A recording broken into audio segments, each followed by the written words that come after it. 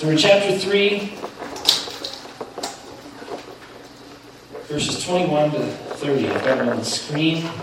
You can follow along in your Bible. Now, I don't usually use the New Living Translation, but I decided today that I would because I think it just speaks in a language in this passage that's very clear and relatable and communicates the point. So this is the New Living Translation. I'll read it for you. You can follow along. But now God has shown us a way to be made right with Him without keeping the requirements of the law, as was promised in the writings of Moses and the prophets long ago. We are made right with God by placing our faith in Jesus Christ. And this is true for everyone who believes, no matter who we are. For everyone has sinned. We all fall short of God's glorious standard. Yet God in His grace freely makes us right in His sight. He did this through Christ Jesus when He freed us from the penalty of our sins. For God presented Jesus as the sacrifice for sins. People are made right with God when they believe that Jesus sacrificed His life, shedding His blood. This sacrifice shows that God was being fair when He held back and did not punish those who sinned in times past, for He was looking ahead and including them in what He would do in this present time. God did this to demonstrate His righteousness, for He Himself is fair and just, and He makes sinners right in His sight when they believe in Jesus Christ. Can we boast then that we've done anything to be accepted by God? No, because our acquittal is not based on obeying the law. It is based on faith. So we are made right with God through faith, and not by obeying the law. After all, is God the God of Jews only? Isn't He also the God of Gentiles? Of course He is. There is only one God, and He makes people right with Himself only by faith, whether they're Jews or Gentiles. And that's the passage. I love that passage, and when I read that, I almost feel like Paul's standing up there and he can do this like mic drop. He goes, oh, there you go. And he can walk off, right? So maybe I should just close and pray. We'll just leave the scripture where it is. No, I won't do that. I'm going to elaborate on it some. But I think this passage really gives us a big picture. It says, look, this is the good news. This is the gospel right here. It tells us what the problem is. And it tells us what the solution is. And that's where we're headed this morning. Is to look at the problem and the solution. So to understand the gospel, we need to understand the problem. We need to understand the problem. And you go, okay, yeah, the problem. But sometimes we misunderstand what the problem is in our lives, in the world. We misunderstand what it is, and if we don't understand what the problem is, we can't really come to the right solution, can we? I have some pictures here of something that's going on in my house currently. I might take some explanation on this picture. So we bought this house about 4.5 years ago and moved into it. In the basement, there seemed to be this little gap between the baseboard trim and the floor. You can kind of see it there. I put some Legos in there just to give you a little bit of scale. I know that can be hard to see. And it was this little gap, and some places just maybe 1/2 inch, 3/4 of an inch. And I'm like, something's going on there. I kind of knew what it was. But the previous owner was like, oh yeah, it's kind of always been that way, blah, blah, blah, and that's fine. And it may have gotten a little bit worse. But there was this one place, but clearly this had happened, whatever was going on, and the people finished the basement, and they put everything down, and they good. And there was one place kind of right by this, it's a walkout basement, there's this exit door, and a previous owner put down this giant piece of stone as kind of like the walk-off mat. It's like, oh, nice, this piece of stone, and kind of, it was like, oh, that looks great. Well, I got 6 kids, and between all of us going in and out of there, that stone cracked. And you're like, something was going on underneath here. And here's a little picture of that area. I'm not sure if you can really tell what's going on. But there's a 3-inch difference in that location between where the slab should be and where it is. And so as I kind of looked at it, I really discovered, oh, yeah, of course. Like, the ground is sort of settled underneath it, and the slab is sunk. And that's the problem. And so I got to get it fixed, and I'm going to get it fixed, and I'm going to get it fixed. And so I'm really excited it's going to happen here in a couple of weeks. But I had to understand what the problem was. See, a couple owners ago, when they put down that piece of stone, maybe they didn't understand what the problem was, and they just said, if I could just sort of make this little flat area, everything will be fine. Or you could have approached us and said, if we just put some more layers of carpet down on top of the other carpet, the drop slab will just sort of fill up and everything will be fine. You have to understand what the problem is, or you're not going to be able to fix it. Thankfully, I understand what the problem is, and I'm going to get it fixed. And so the same is true in the world. We have to understand what the problem is. What is our standing? What is going on? If we don't understand what it is, we can't get to the solution. So as we need to understand the problem, we need to understand this, that God is righteous. Paul says it right there in verse 23. He says, we all fall short of God's glorious standard.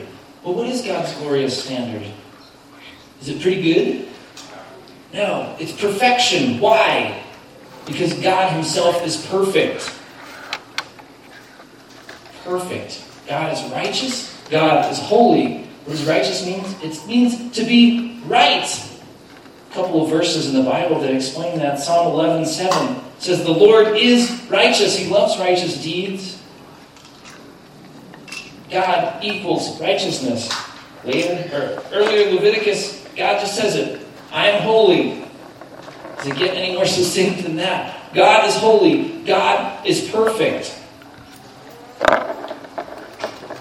And he has that standard for us. That glorious standard of perfection. Now, if we think about this, we say, yeah, he has to be. He has to be perfect. He has to be righteous. Because if he's not righteous, then he's not God. By definition, that's what it takes to be God. See, if God is the creator of the universe, and he created the universe around him, and he created the universe for him, and he set up all the rules for it, it kind of wouldn't make sense if he made this universe where he broke the rules. There would be problems with it. There's not. The rules of the universe were created by God, and he's a perfect God. He is righteous. And I think realistically, don't you want God to be perfect? I think we do want God to be perfect, right? We all want perfection. We think about, oh man, if I could just have the perfect day, or I could have the perfect event, man, I really hope they're going to play Frisbee this afternoon. It's just going to be, the weather's just going to be perfect. Going to catch the long bomb for the touchdown or whatever. We always look for perfection. On Wednesday night at Launchpad, we had this great discussion about that, right? We talked about happiness and joy, and what are we going after? And we really just want things to be perfect, but it's never perfect. But we have that desire. There is something that's perfect. God is perfect. I even think the term, if we were to say, oh, he's an imperfect God, that would be an oxymoron. Like military intelligence, right?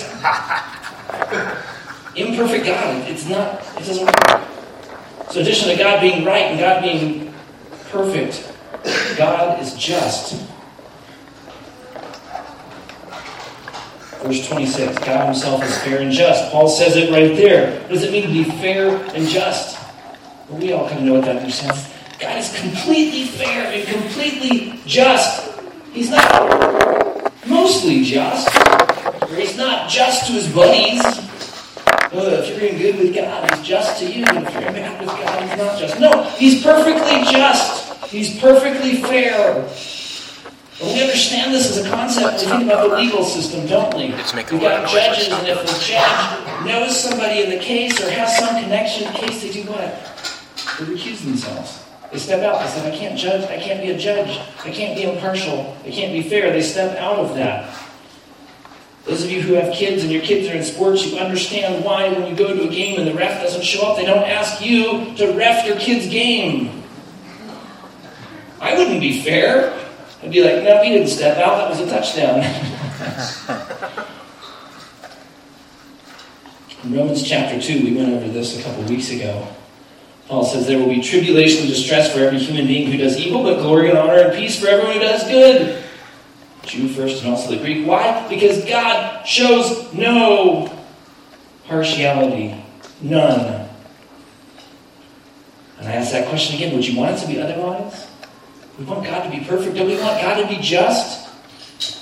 remember I had the opportunity to share the gospel with a young woman several years ago. We sat down and we went through it, and one of her big hang-ups was, it just doesn't seem right that people have done really terrible stuff to me and that all they would have to do is ask God for forgiveness and He would forgive them. She was really hung up on the idea of justice. And I get it. We all want justice.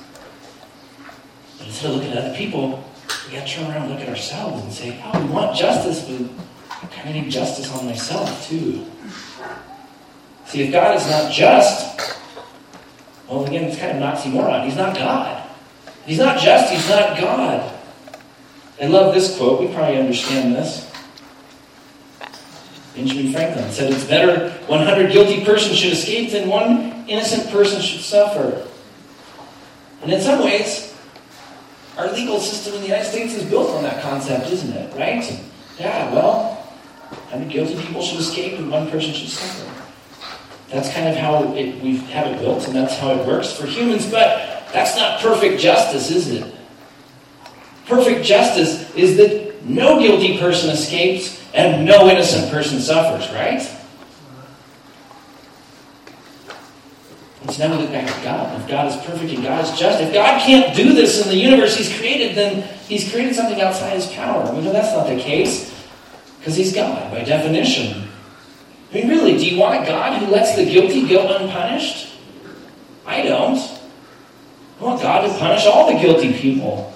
Just like that young woman. I go, yeah, there should be punishment. There should be justice. And there will be. And so now, you might be asking this question, real quick here. You say, the problem is that God is righteous, and the problem is that God is just. What is Greg talking about? That doesn't seem like a problem. Those seem like good things. God is righteous? That's not bad. No, that's not the point. But for those things to be true, what else do we know is true? You know that we are not righteous. And so we have to face justice. Paul says it in verse 23. Everyone has sinned. Everyone. There's no exception. Every single person has sinned. It doesn't matter who you are. Whether you're that stone-cold atheist or you're the white-hot religious zealot. I think my pictures there, I thought those were kind of funny. Most of us are probably somewhere between those two people.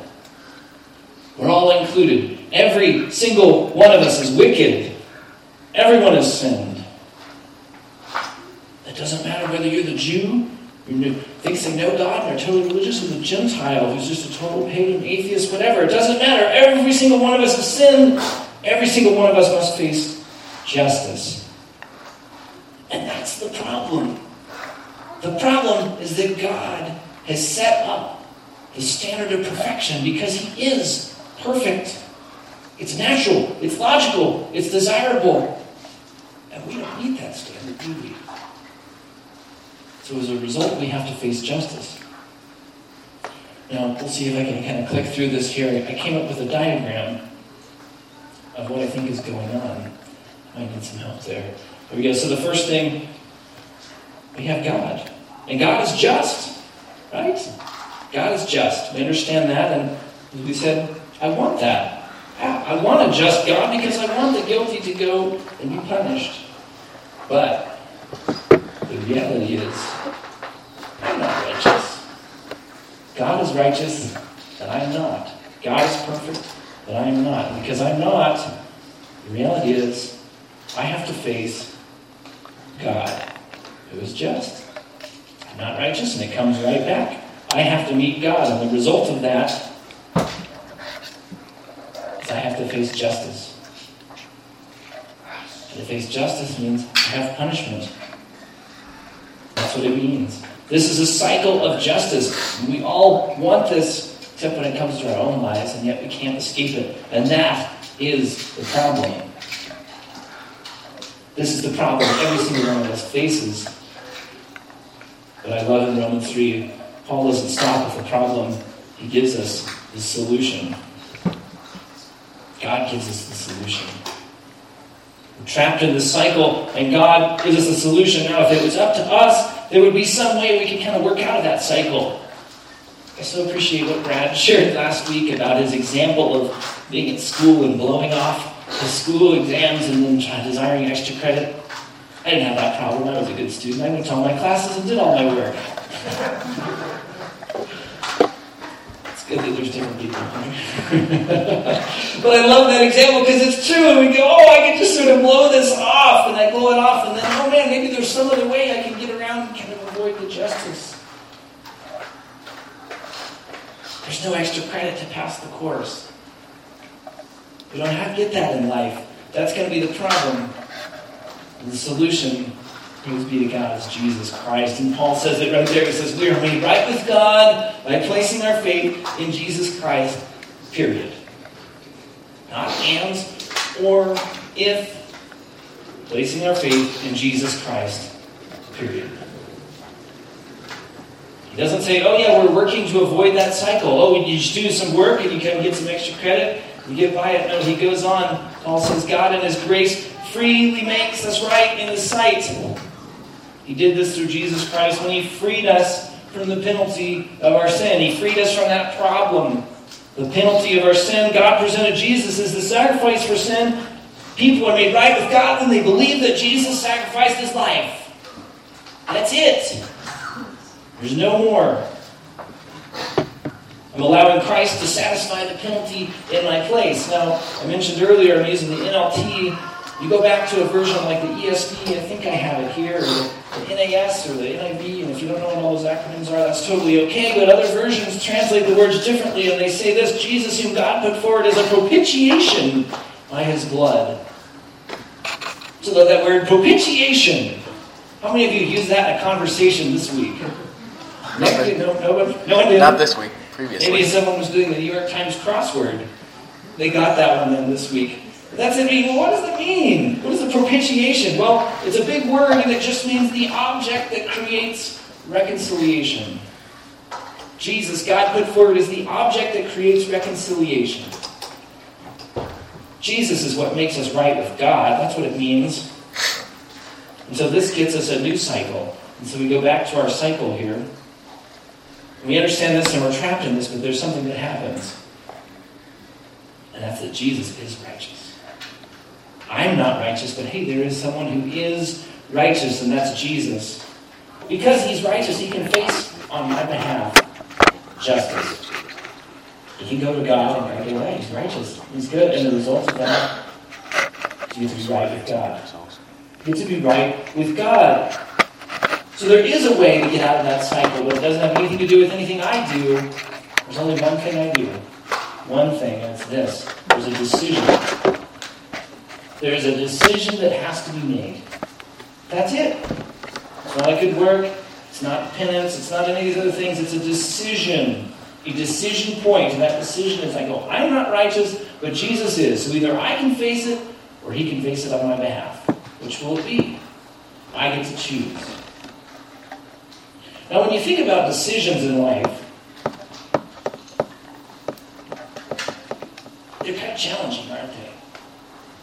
Decisions are challenging because you don't really know what's going to happen. You don't really know what's going to happen. What's really cool about this decision is we do get to see what happens in life. See, I think about one of my favorite stories in my life, and I would just share this with you this morning, is that you are sitting in this space today because a young man, sometime about 1995, decided he was going to take a road trip. I'll explain what I mean. There was this young man, he graduated from university with a degree in architecture in Louisiana, and he said, you know what, I just want to see the United States. I'd like to go see the United States. So he got in his car, and he headed west. As he was driving west, he made it to Colorado Springs.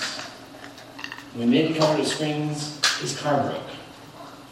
As his car broke down, he was like, man, well, that's kind of a bummer. And he didn't know what to do. He said, well, this is a really nice place. I think I'll stay here. And he went out and he found a job at an architecture firm. And he went to work. Well, he was a believer and he wanted to get involved in church, and he really liked youth. And he said, I'm going to go get involved with the youth group at a local church. So he went to a local church and got involved in the youth group. And that's where I met him. I was a senior in high school. I was headed also to architecture school in a year, and I wanted to get to know this guy, and so I did. We became friends, and it's like really neat. Then I went off to school. And then 4 years later, I called him up, and he said, hey, you would come work with me in Denver. He moved to Denver at the time, and he got me a job. We've never gotten a job without him. And he would take a flyer off a guy with a little 4-year degree who's not from around there, right? So I got this job. I worked for a year. I got married and went off to graduate school. But as I was working that year, I ended up getting to know some other people at that firm. And there was another man who worked there, and I got to know him and worked for him, and he liked me, and he wrote a recommendation for graduate school for me. And he showed me that recommendation, and in that recommendation he said, hey, if Greg ever moves back to Denver, I hope he will come back and work for me. So a couple years go by, I finished my graduate degree, and I feel like, oh, God's calling me back to Colorado, God's coming back here, hopefully, to plant the Firehouse Church. And I spent 5 months looking for a job. And of course, I contacted this guy at the beginning. He said, I don't think we really have a job. I had 20 interviews. Nobody wanted to hire me. I was like, well, I worked at this other firm in Fort Collins, and they kind of wanted to hire me, so I was thinking I was going to do that. At the last minute, this friend calls up, and he says, I think we got a job for you. And they hired me. And so I went to work at this firm here in Denver. And we helped plant this church, and we got it going. And at some point, the pastors walked me into this building and said, you think we could have our church here? I don't know if you all have seen the pictures that are in my office there, but it was a pile of bricks. And I literally laughed out loud and said, there's no way we could do this. And I said, well, it's going to be expensive. I'll see what the Lord could do. And I went back to this firm that I worked for. Remember this guy that helped get me the job, and he went on to do something else. And so I was working at this firm, and the owners of this firm were believers.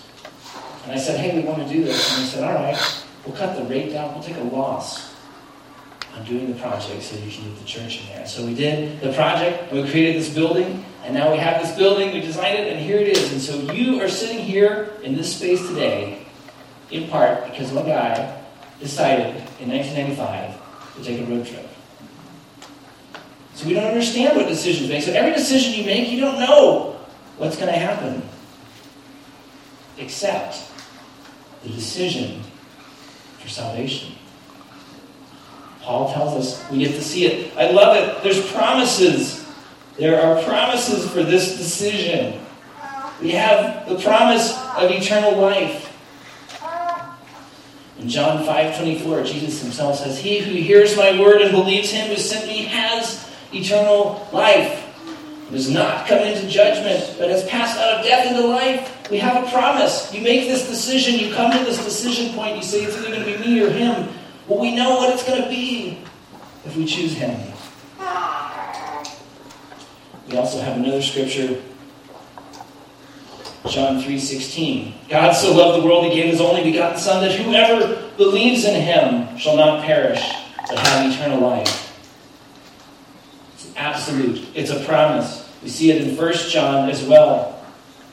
God has given us eternal life, and this life is in his Son. We're promised eternal life. We're also promised freedom. We're promised freedom from the penalty of sin. There is therefore now no condemnation for those who are in Christ Jesus. For the law of the Spirit of life has set you free in Christ Jesus from the law of sin and death. There is a promise. We are set free. We're also set free from bondage to religion and good works, and that idea that we can somehow work our way out of that cycle. Galatians 5:1, it is for freedom. Freedom from religion. That Christ has set us free. Stand firm and do not let yourselves be burdened again by that yoke of slavery. And so when you think about this decision, think about that decision point on that diagram. What is that decision? It's very simple. Will you take the penalty for your sin? Or will you let Christ take the penalty for your sin? It's one or the other. There's no other options. And so I'd ask you this morning, wherever you're at, if you've reached that decision point, maybe you've been around church a long time in your life and you go, oh yeah, I've been going to church. Well, have you ever made that decision? Have you ever made that decision? If you have a chance to today, I'd always love to talk to you more about it if you would. And so we see there's a problem and we see there's a solution, but there's more in this passage, isn't there, than just that? I think it's so neat is that Paul addresses objections. He gives us the solution, and the solution addresses objections. I think it's really cool. I think Christianity and this faith, the gospel, is really the only worldview that welcomes questions, that welcomes doubts, that welcomes skepticism. You go to other places and they go, no, don't ask those difficult questions. It's okay. It's okay to approach this with skepticism. I think there's some objections that are even addressed right here in the passage. The first one is that objection of, I don't believe in God. I don't believe in God. Maybe some of you even have that objection. Verse 30, he says, there's only one God, and he makes people right with himself, only by faith, whether they are Jews or Gentiles. You could really read this as, he makes people right with himself, whether they are religious people or non-religious people. It kind of covers everybody. There's one God. And I can understand holding this objection of I don't believe in God. I understand it. It's a difficult concept in some ways, but let me ask this. Does the order of the universe depend upon your belief in God? I don't mean to be snarky or rude about it, but let's just be honest. Does my belief about a matter change the facts of the matter? It does not. It does not. So get honest with yourself, and this is, are you saying, I don't believe in God, or are you saying, I don't want to believe in God? And maybe you've got some legitimate doubts, and again, they're welcome, and bring them, and I'd love to talk to you. Brad would as well. Many of us, just don't want to believe in God. Just be honest about that. It's not I don't believe in God, it's I don't want to believe in God. And yet, wanting to believe in God, or not wanting to believe in God, doesn't affect the reality of whether there is a God, does there? We don't get to the end and stand before God and say, oh, well, I didn't believe in you, so I'm exempt from judgment. It doesn't work. It doesn't work. The second objection I think we see in this passage is, I don't believe in the gospel. I can just be good and religious.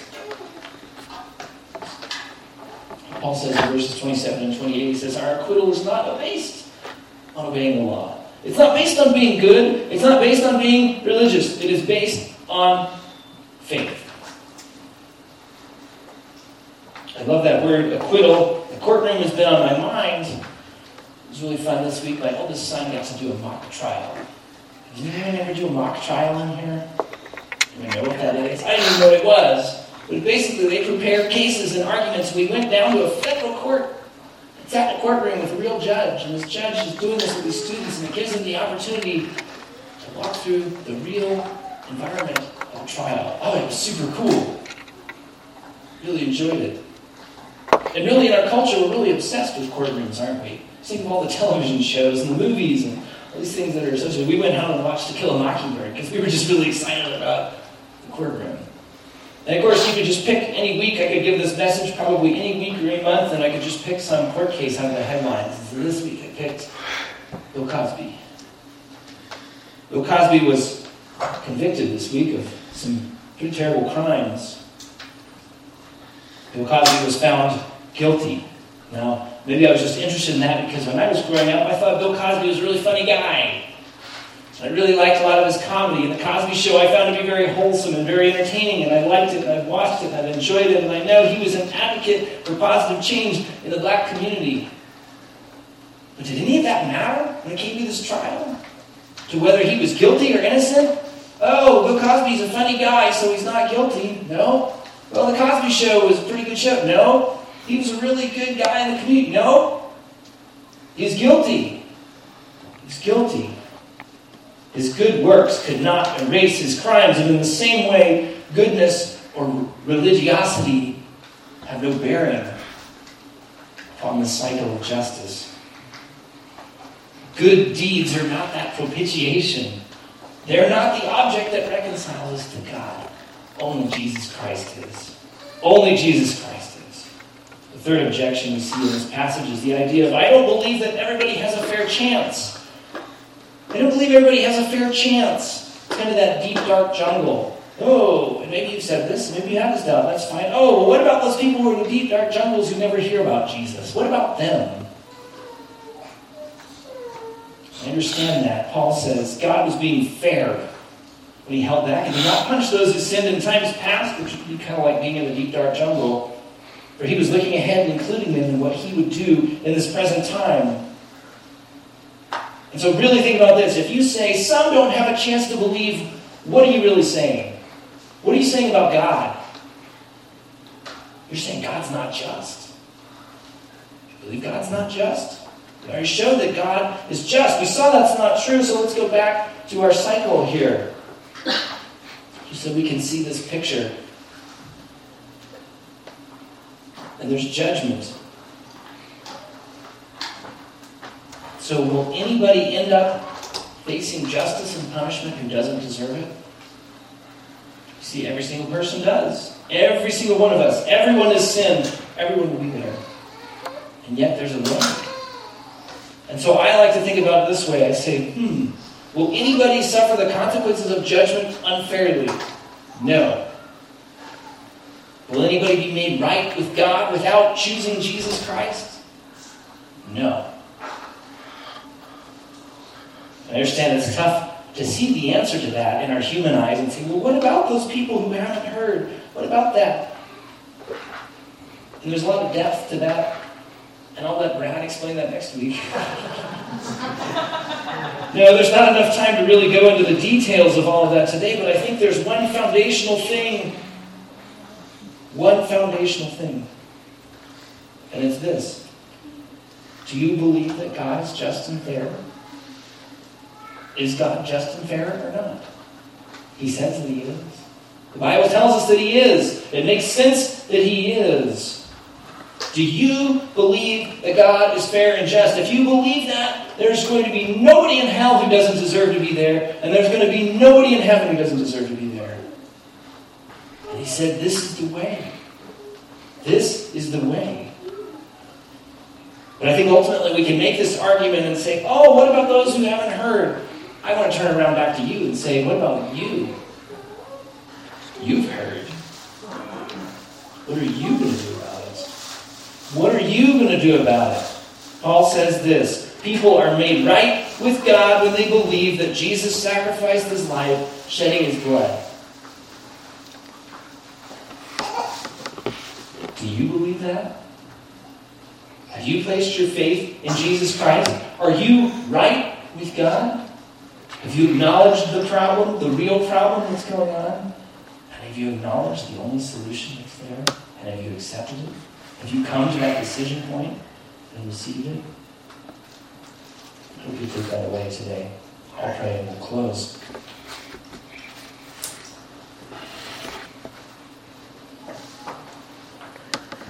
Yeah, God. We recognize that we're a bunch of really bad sinners.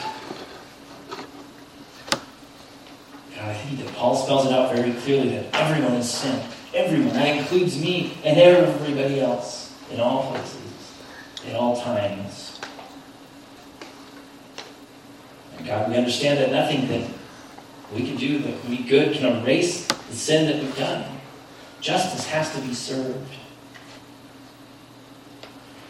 Oh, God, thank you for making a way. Thank you for making a way by sending Christ to die in our place to take the penalty of our sins. God, thank you that we don't have to work to achieve that salvation. All we have to do is decide. God, it's as simple as saying, I receive that free gift. Lord, I'm going to let Jesus take the justice in my place. If we do that, we're made right with you. It's so amazing, God. God, as we think back to singing this morning, make that be our magnificent obsession. There's so many other things that can cloud our mind and our time and our judgment. Help us to get a laser focus on the gospel. Help us to understand the problem. Help us to rejoice and embrace the solution. God, thank you that you call us to have doubts and address those and seek answers. God, I thank you that in my life, of all the questions I've asked or been asked,